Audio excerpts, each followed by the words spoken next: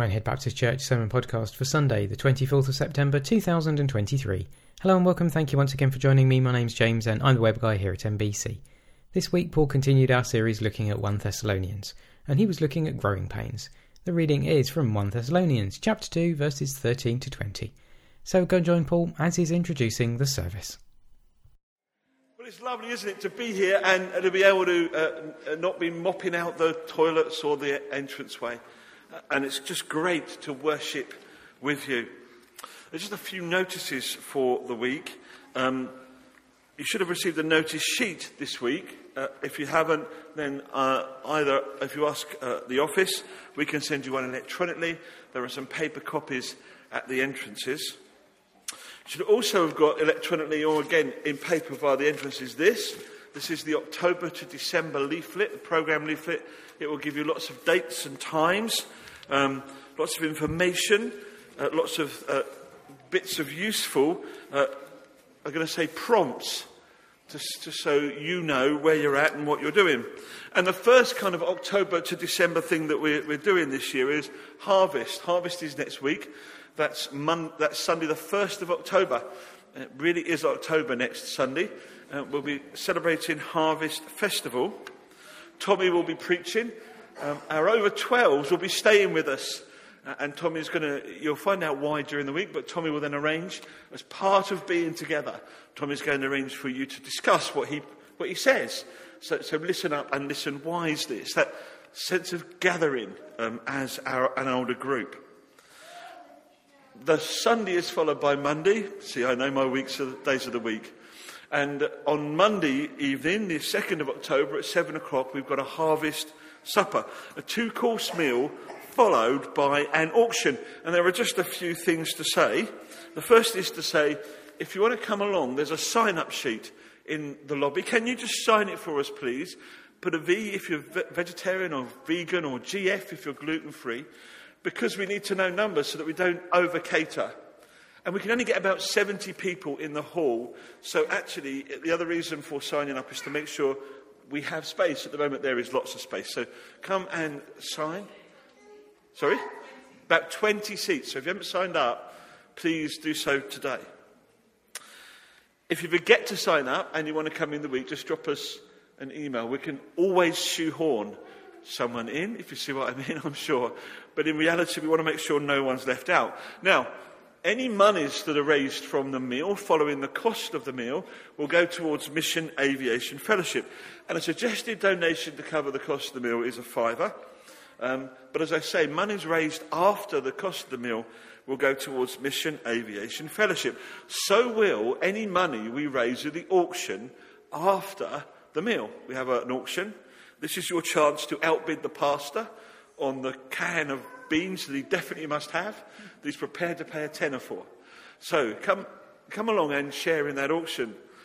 Alec's going to be running that for us. Thank you, Alec. If you've got any questions, please see him. But that does mean next week we want to encourage you to bring along your goods, your produce, things we can sell, in essence, to raise money for Mission Aviation Fellowship. If you think, well, I'm not sure if I should bring that, again, can I encourage you to see Alex? So, for example, if you have some lovely manure for the garden, we could produce a sign that says you can get manure. What we'd rather you didn't do is bring the manure. So actually, just talk to Alec or myself and we'll work that out with you. And I want to just tell you, whatever we can do together to raise money for this organisation, let's do it. It was brilliant last time. Alec, I think, enjoyed the auctioning. I certainly enjoyed the bidding. So please come along and have some fun.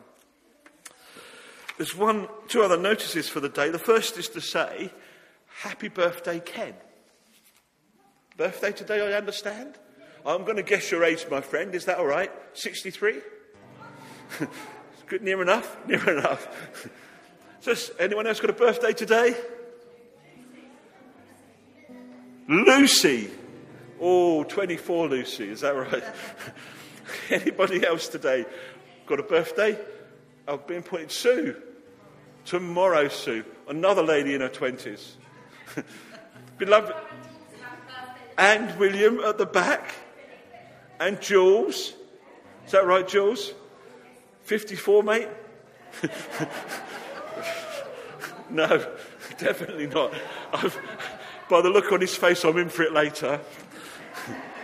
Now, can you remember that list of names? Now, as far as I'm aware, we've got Ken, and we've got William, Philippa, I do, well, another lady in her 20s, Philippa, and Lucy, and Jules, and Sue. Got that? Okay. If you can fit them all in brilliantly, if you're like me and not really quite sure if you can, we'll sing to everyone to that point, okay? But let's thank God for these wonderful people and wish them a happy birthday. Happy birthday to you. Happy birthday to you. Happy birthday, dear.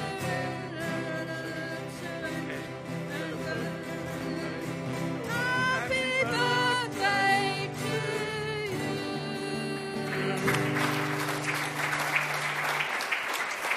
Bless you, friends. There's one more notice to bring. It's a notice that we're going to stop and pray about. If you didn't hear last week, Richard is preaching with a peep at the church today. We have the privilege of being able to pray for him before their church service starts. So it'd be good to just stop for a moment to ask that the Lord will help Richard and the church he's at discern the call of God. Let's pray. Father, we thank you for Richard, for his time among us, for his ministry that developed among us, Lord. We thank you that you are a God who calls on. And Lord, we pray today for Richard as he preaches with a peep at this church. We pray for him, we pray for the church leadership, for their selection committee, and for the church members as a whole.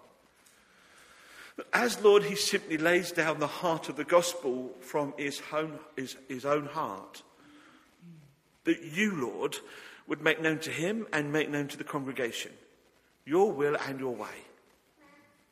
We pray for our brother who has been called into ministry, that there will be a strong sense of calling and that he would know your will. Bless him and keep him safe, we pray. Open up his mouth, take the words from his lips that are his, and give him your words. In Jesus' name. Amen. Well, today, if you looked at the programme leaflet we're still following for this week, you'll know that it says growing pains. That's the theme we're going to use today. Paul speaks of those growing pains in a kind of different way. In 1 Corinthians chapter 9, he says this: "Do you not know that in a race all the runners run, but only one gets the prize? Run in such a way as to get the prize. Everyone who competes in the games goes into strict training. They do it to get a crown that will not last. But we do it to get a crown that will last forever." Later on, we're going to be thinking about, as we worship at the end of the service, about casting our crowns before our Lord. But we come in worship to the one that is worthy, the King of Kings, who we lay our crown down before. Sue. Good morning, everybody. I'd like to stand. We're going to take your offering during this first song, and if you're a visitor here, please let the bag pass by you. Thank you. Right, let's stand and sing, "Lord, the light of your love is shining." I love that last verse on it. It says, "As we gaze on your kingly brightness, so our faces display your likeness." Oh, how we long to see Jesus, don't we?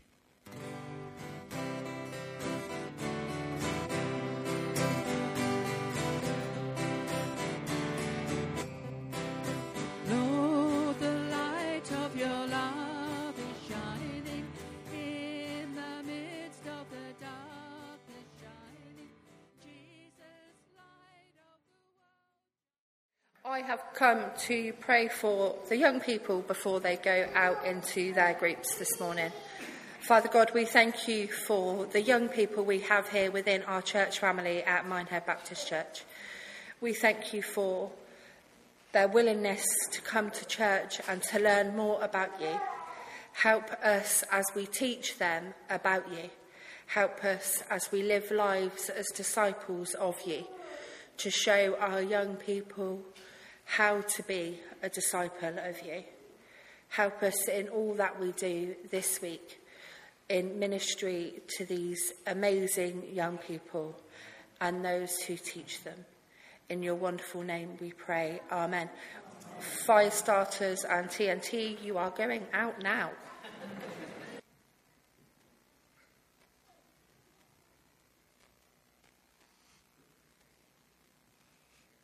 Just keep praying for them as they leave us.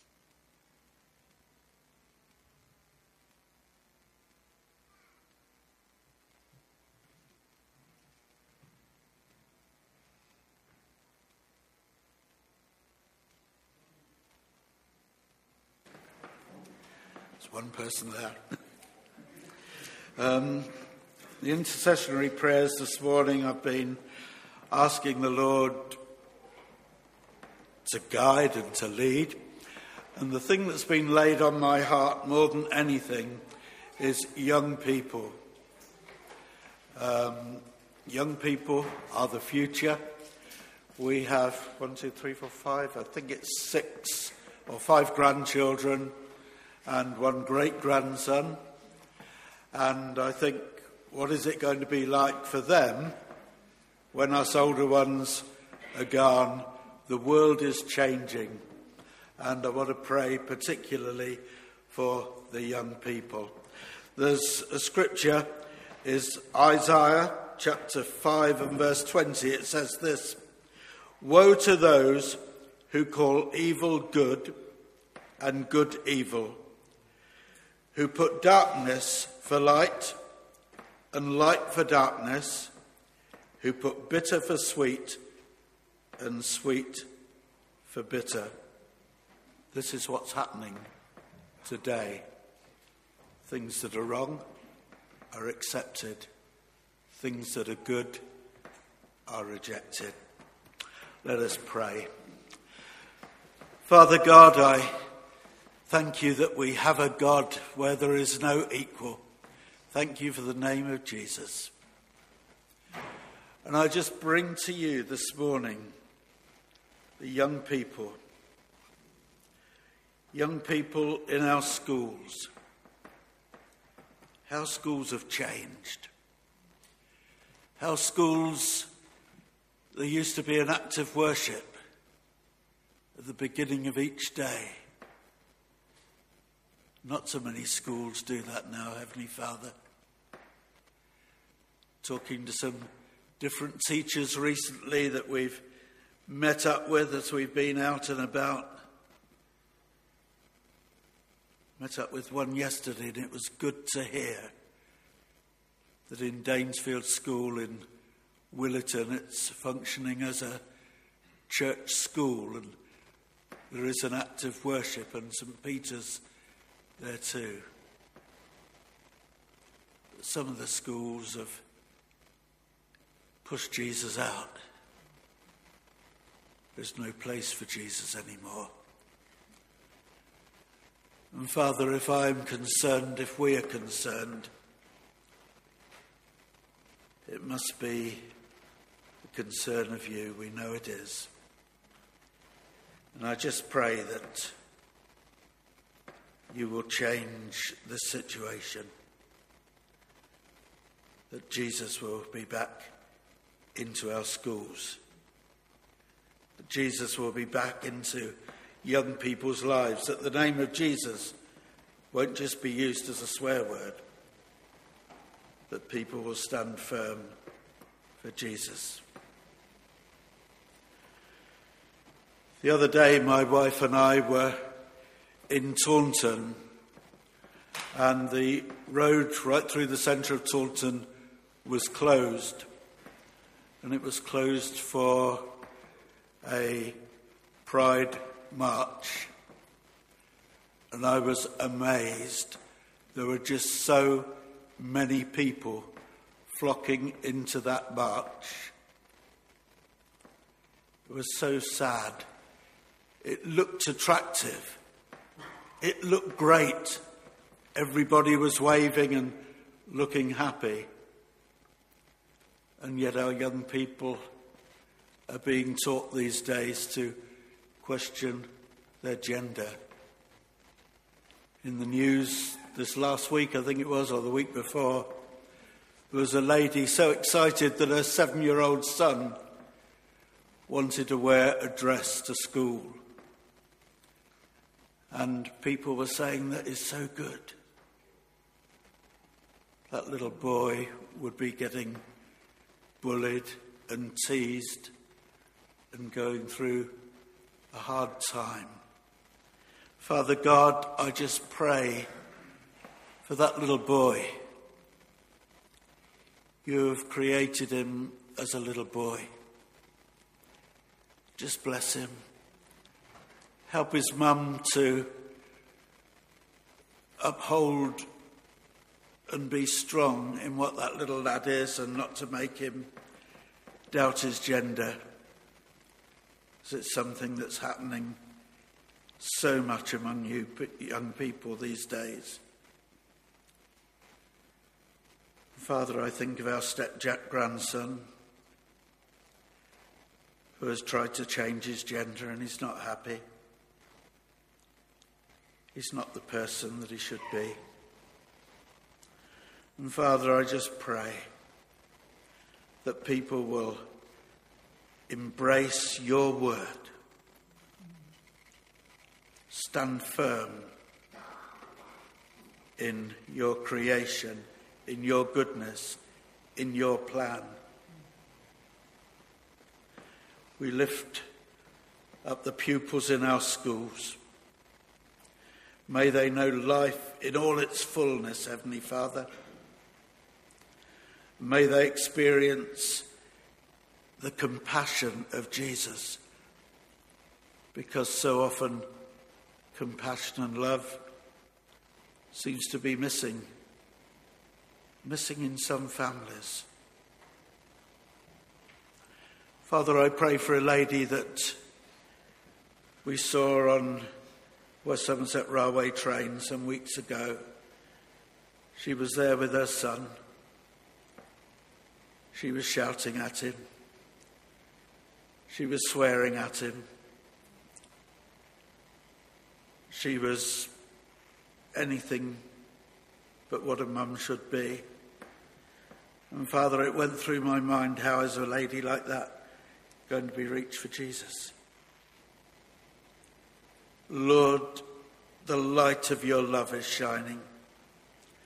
Help it to shine out into this world, reaching parents, reaching young people, reaching little children, reaching the teachers in our schools, that Jesus will be lifted up in this land. Shine, Jesus, shine. Let the floods of your love flow. We've seen the floods in Minehead just recently. Let that love flow through this town, flow through our villages, flow through and into our churches. Oh, Father, I thank you that our churches that preach the gospel, that are alive and praising and uplifting the name of Jesus. But there are so many that have compromised their faith in an effort to try and fill their seats. Father, move in our churches. Pour out your blessing in this church. Thank you for it. Father, shine through Jesus in this land. In Jesus' name I pray. Amen. Amen.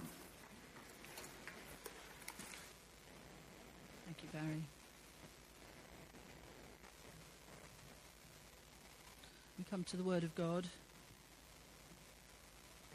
And we're reading from 1 Thessalonians chapter 2 and from verse 13 to 20. And we also thank God continually, because when you received the word of God, which you heard from us, you accepted it not as the word of men, but as it actually is, the word of God, which is at work in you who believe.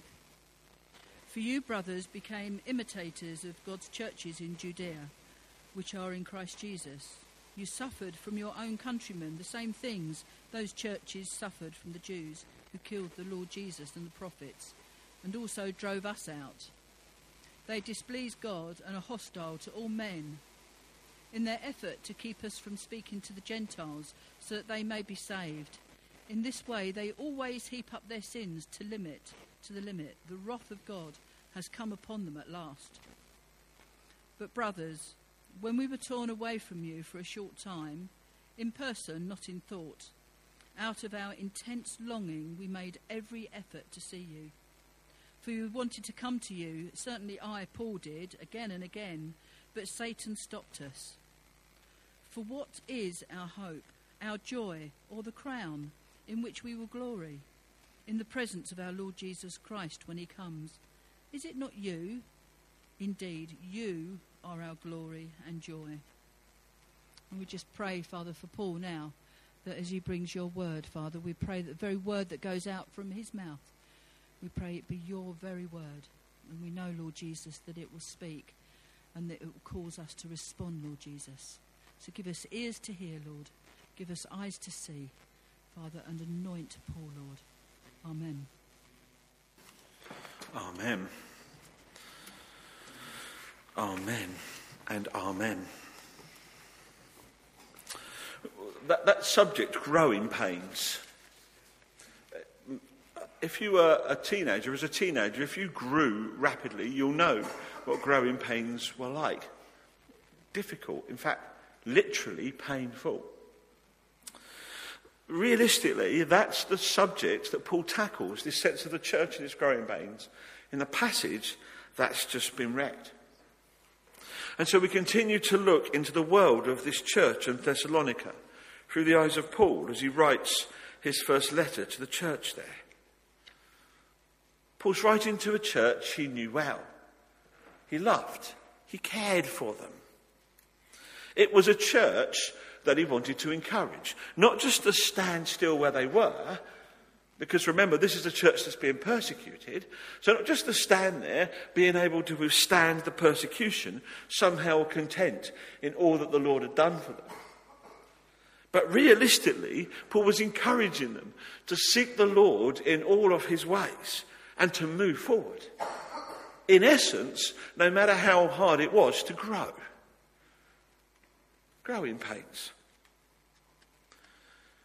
That sense of the Lord asking his church to seek him and move forward. Does that sound like us somehow? And he wanted to do it because no one said it was going to be easy to live a Christian life. Anyone here think it's easy to live a Christian life? No one has ever said that there's no cost to being a Christian. No one said it would mean everyone would agree with you.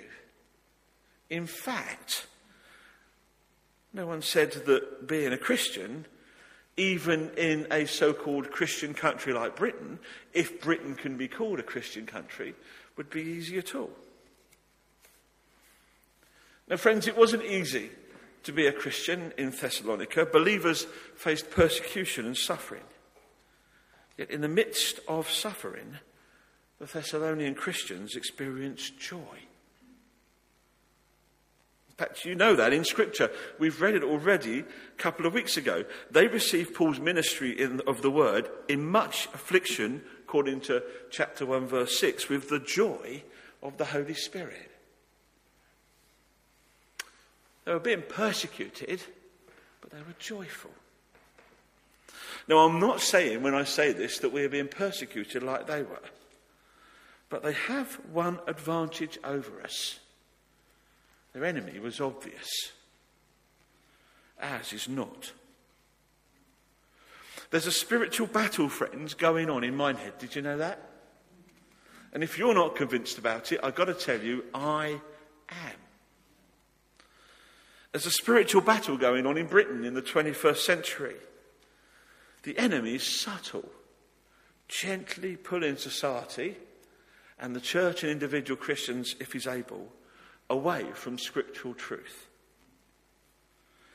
Against that background, any church that's growing or seeks to grow can expect to experience growing pains as we seek to win the lost and glorify the Lord. Even though we may not experience the same kind of political and religious persecution that the early Christians suffered, nonetheless, we will still face persecution. But Scripture, 2 Timothy, tells us that that's the case anyway. 2 Timothy chapter 3, verses 12 to 15 says this: "In fact, everyone who wants to live a godly life in Christ Jesus will be persecuted, while evildoers and impostors will go from bad to worse, deceiving and being deceived. But as for you, continue in what you have learnt and become convinced of, because you know those from whom you've learnt it, and how from infancy you've known the Holy Scriptures, which are able to make you wise for salvation through faith in Christ Jesus."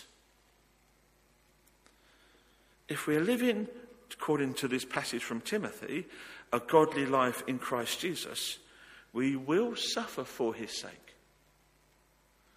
Lovely, cheerful message to say, isn't it? But truth. And Paul, in this passage, explains the kind of divine resources we have to face those times of suffering and persecution. And I've become convinced, friends, that this church needs to hear this message that Paul has for his church, for this church, as he writes his letter. So what is Paul's message? Firstly, Paul says God's word is within us. Verse 13. Now, in the New Testament, the word of God usually refers to the preaching of the gospel, and the Old Testament, or indeed of Jesus Christ himself. And today, if we're not careful, in our 21st century world, we do something that's quite dramatic, but we don't realise it. We say this is God's word, and we literally just mean the Bible. But remember, Jesus is the Word. John 1:1 emphasises it. In the beginning, talking about Jesus, was the Word. And the Word was with God, and the Word was God. See, the truth is, every church, this church, has been founded on the reality that Jesus Christ is the Word of God. And it's his gospel. Not mine or yours. It's the gospel of Jesus Christ. The same word that brings us salvation also enables us to live for Christ and endure suffering for his sake. And Paul was thankful, wasn't he, that all the saints in Thessalonica had the right spiritual attitude towards the word of God. They accepted it, received it. And it helps them endure the hour of suffering. If you and I want to endure whatever comes our way because we say we are of the Lord's, then we need to ground ourselves in his word. Period. What did they do? Well, they appreciated the word. They didn't receive it as the word of men, they received it as the word of God. Do you know one thing we must never do? We must never treat this amazing book, the Bible, just like it's any other book. It is not. Okay? Because the Bible is different in its origin, in its character, in its content, and frankly, in its cost. There are two facts about the Bible that show the view the world has. Do you know the Bible is still the number one selling book in the world? More Bibles are bought than any other book. Did you know that?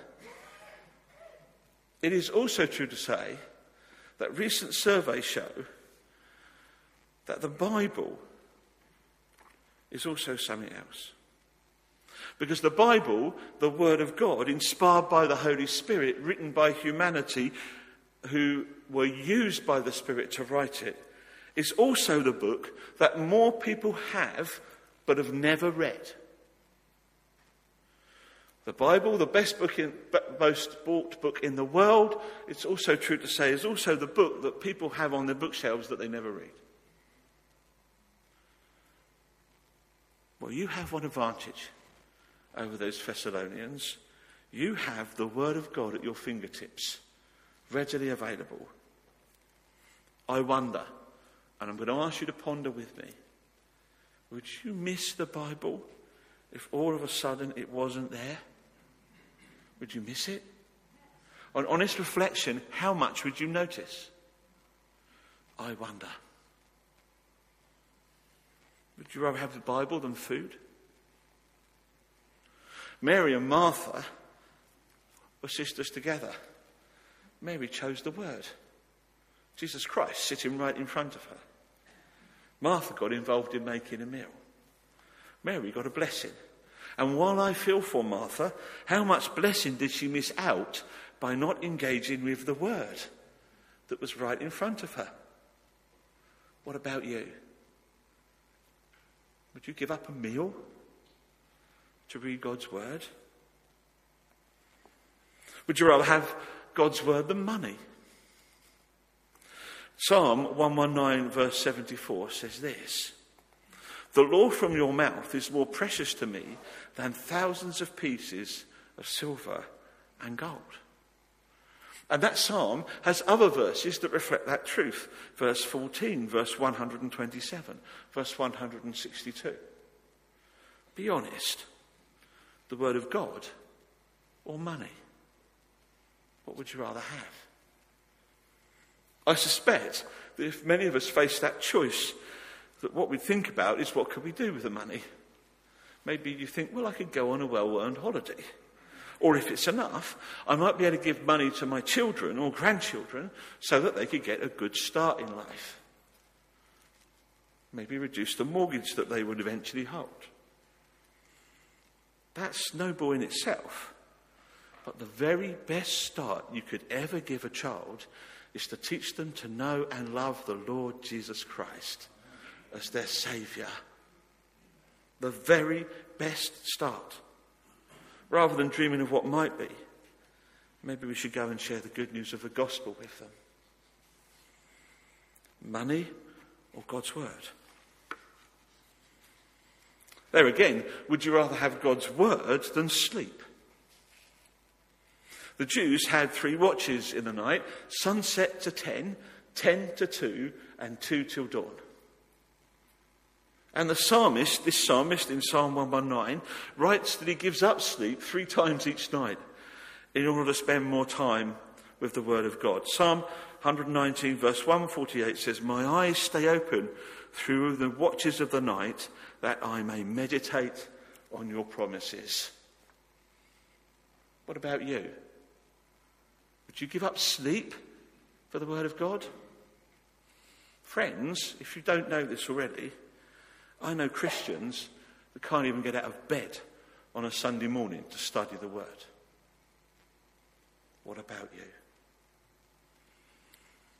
You see, if you want to be victorious in suffering, we need to appreciate the word, and it will cost. Maybe sleep, money, time, I don't know. You're you. But there's a second attitude that we need to show towards the Bible. Yes, they appreciated it, and secondly, they received it. They received the word.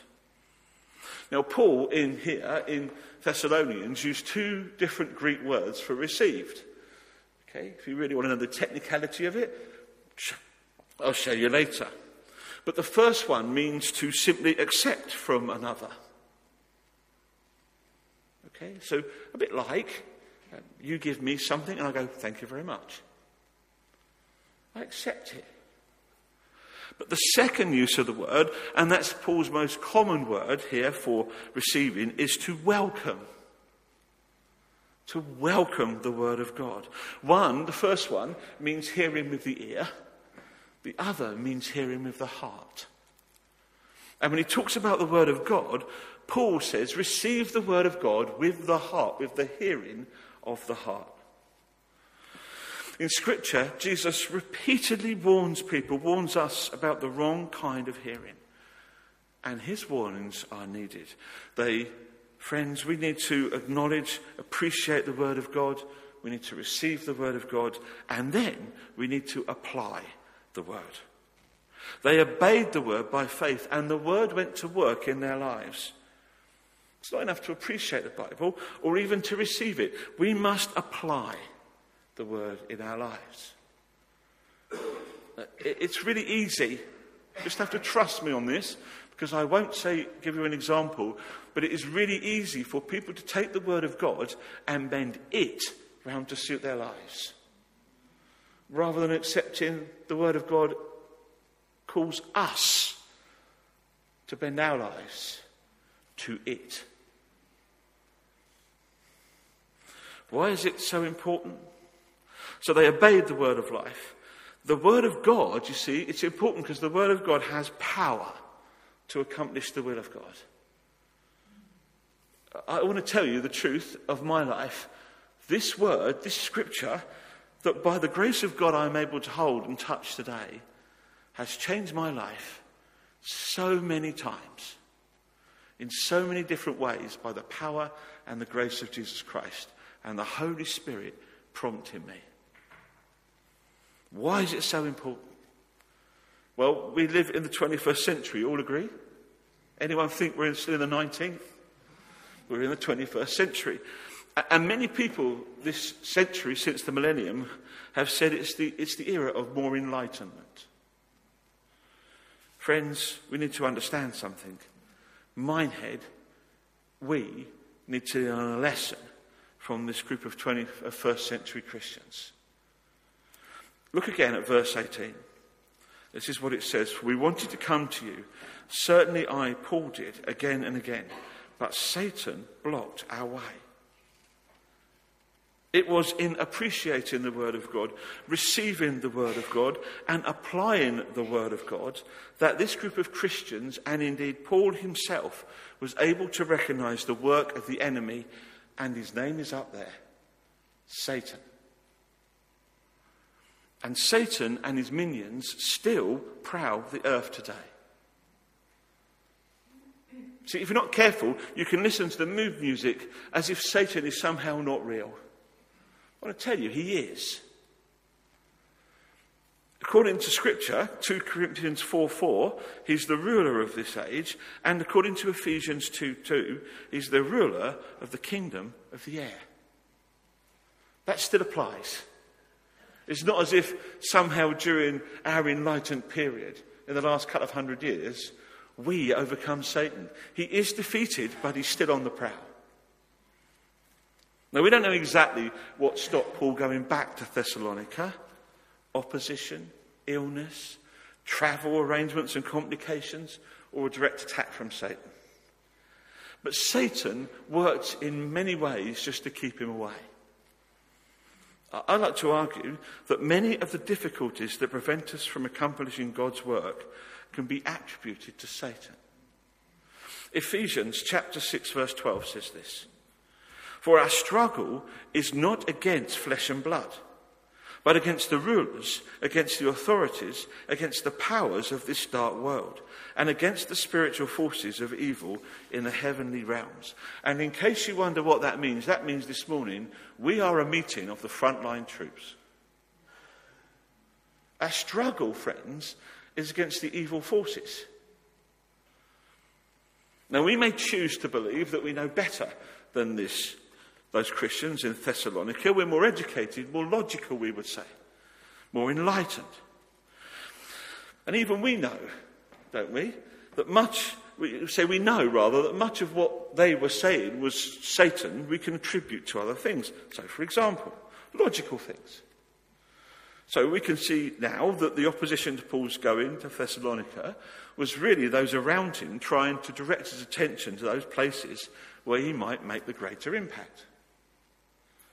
Or any illness was probably due to a bad diet or a lack of good medical systems. And surely we've cracked that now, haven't we?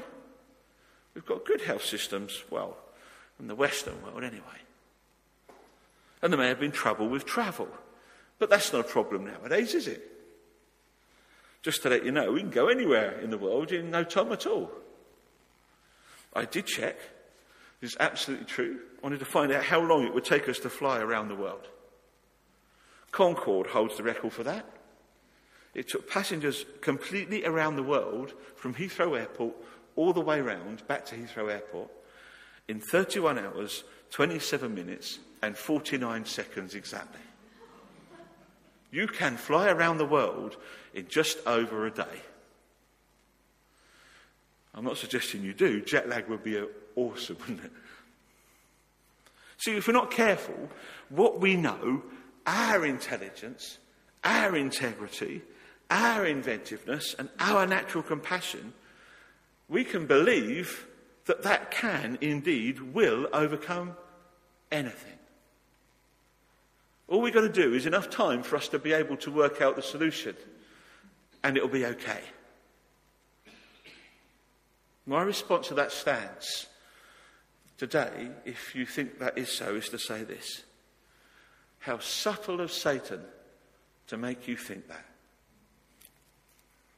Friends, we're in a spiritual battle with an enemy that, in my opinion, in the 21st century, is playing to our ego. He's ego rubbing us. So Paul goes on and he says, well, actually, in addition, you need people, God's people around you, verses 14 to 16.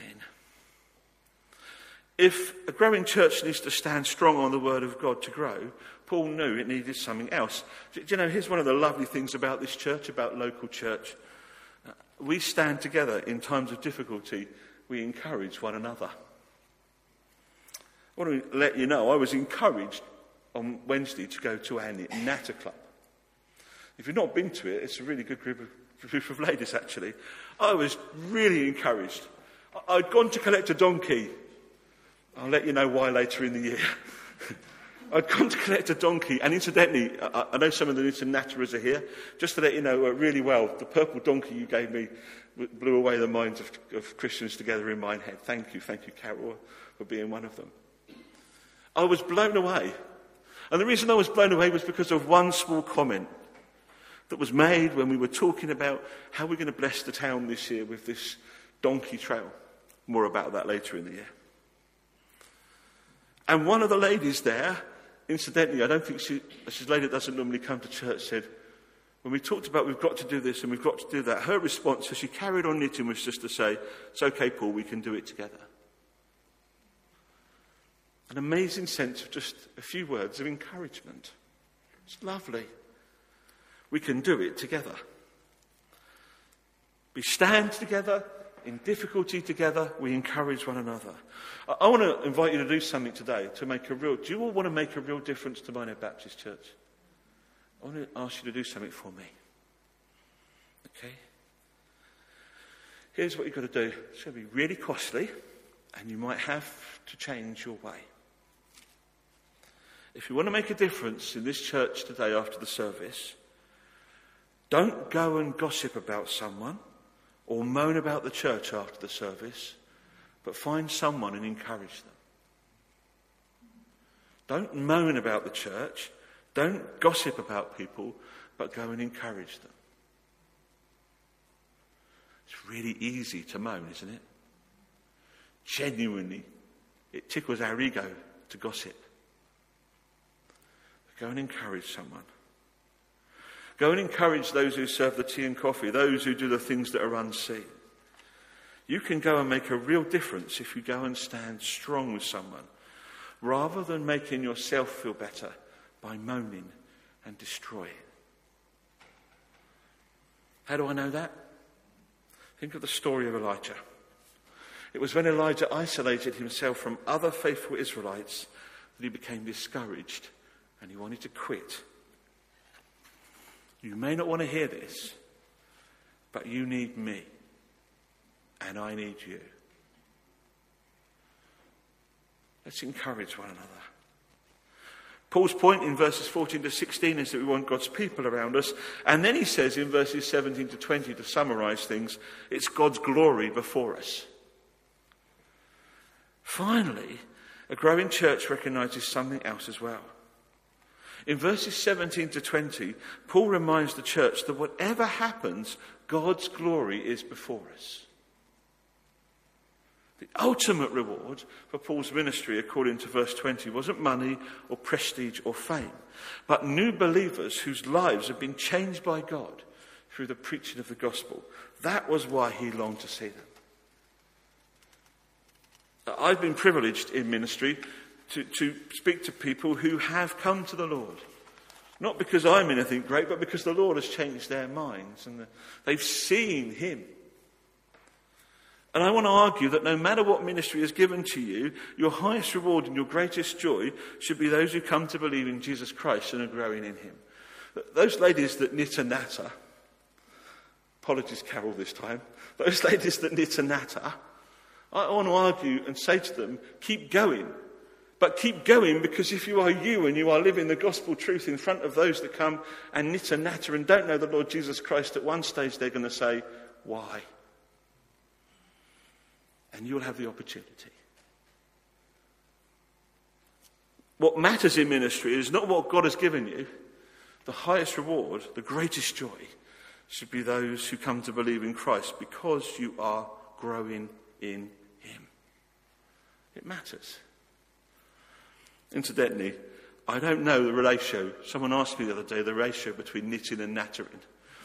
And the truth is I don't know. But that's okay. Whatever it is, keep going. Paul was not ashamed to state his affection for those Thessalonian Christians. He felt as though he'd been orphaned from them. You can read that in verse 17. Why? We read back in chapter 1, it's because he believed himself to be their spiritual mother and father. Paul wanted to remain there. He wanted to get them grounded, but the enemy drove him out. However, his absence, according to Scripture, was not physical. It was just physical. It wasn't in the heart. But Paul did not look back and give in to regret and remorse. You know, that's the other thing we can do as Christians. It is the truth. That's my amazing privilege to know a man called Chris. Chris has gone to be with the Lord. And Chris came to preach the word of God when he was in his 60s. And I remember him saying to me once, if only I had preached this word when I was in my 20s. And almost immediately he said, but I couldn't have preached it in my 20s. I can only preach it now because of the way life has given me experience. In one sense, his regret was that he didn't do this 40 years before. But when he removed that and he looked forward and he rejoiced, then his preaching had real power. Let's not look back with regret and remorse, but look forward with rejoicing. Because here's the good news of the morning. Ready? For a Christian, the best is yet to come. Hallelujah. The good news is there is no Sunday morning where Paul preaches for 20 odd minutes. Hallelujah. Okay. For the Christian, the best is yet to be. However much we might get on with each other, how much we might bump into each other, how much we might upset each other, however much we might be not Christ-like to each other, the reality is for you and me, the best is yet to come. And in times of trouble and testing, it's important that we take that longer term view. Paul lived not just in the present, but in the future. You can hear it in those verses. Here and now, but also what is to be. Because his actions are governed by what God would do in the future.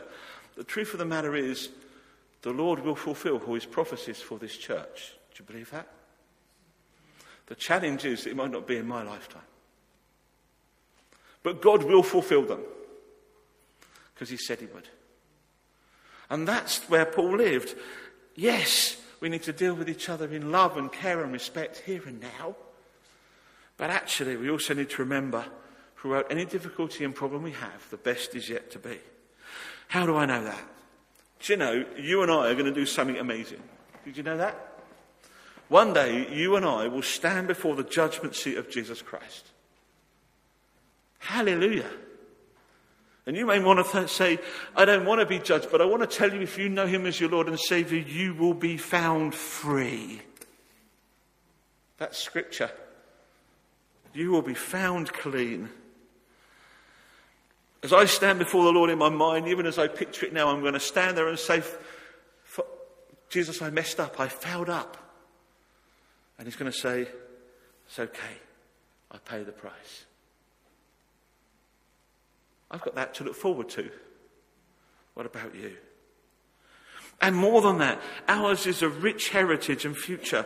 Do you know, like the elders in Revelation 4:10, one day we will worship the Lord and lay our crowns down before him.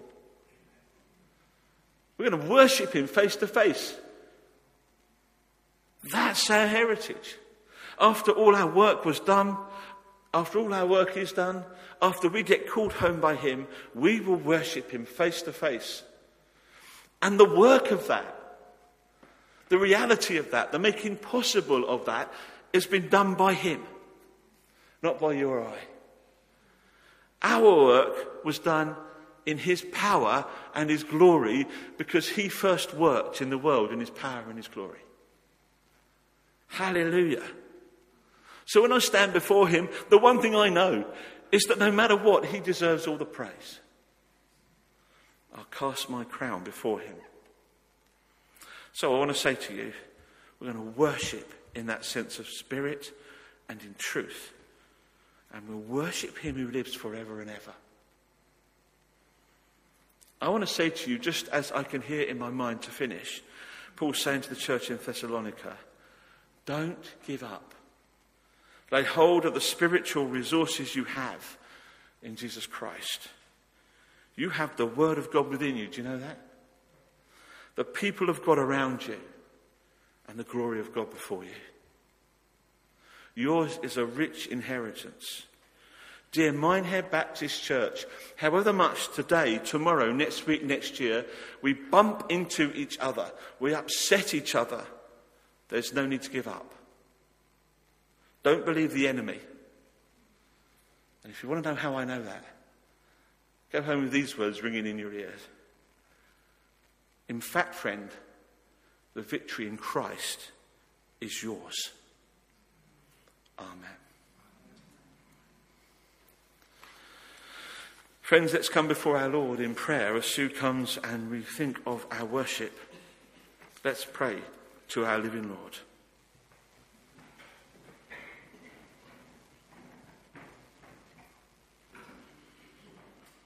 Father God, I thank you for Paul's word to this church in Thessalonica. And Lord, I simply pray, make me an encourager today.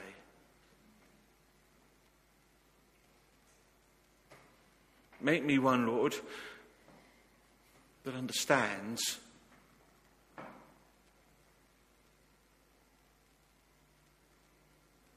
make me one, Lord, that doesn't moan or gossip, but simply encourages others for the sake of the gospel. Make me someone that, despite all the suffering, holds on to the word of God. Receives it, nurtures it, nourishes it, treasures it. Make me one, Lord, that looks forward to the glory that is to be. But in doing so, speaks of your glory. May today I be a blessing. And may, Lord, you be blessed. In Jesus' name I pray. Amen. I wonder what your inheritance is in your mind. When I was young and I first became a Christian, I thought we'd all be sitting around on clouds playing harps. And if that's your image, I want to say to you today, my image is one of I will worship my Lord in truth, honesty, with all things that separate him from me gone. And there is that beautiful image which I want to pray as a blessing over you in Revelation chapter 4. It is the image that we spoke about, that we started service with, really. Revelation 4, verse 8 says this. Each of the 4 living creatures had 6 wings and was covered with eyes all around, even under his wings. Day and night they never stopped saying, Holy, holy, holy is the Lord God Almighty, who was and is to come. Whenever the living creatures give glory, honour and thanks to him who sits on the throne and who lives forever and ever, the 24 elders fall down before him who sits on the throne and worship him who lives forever and ever. They lay their crowns before the throne and say, "You are worthy, O Lord and God, to receive glory and honour and power. For you created all things, and by your will they were created and have their being."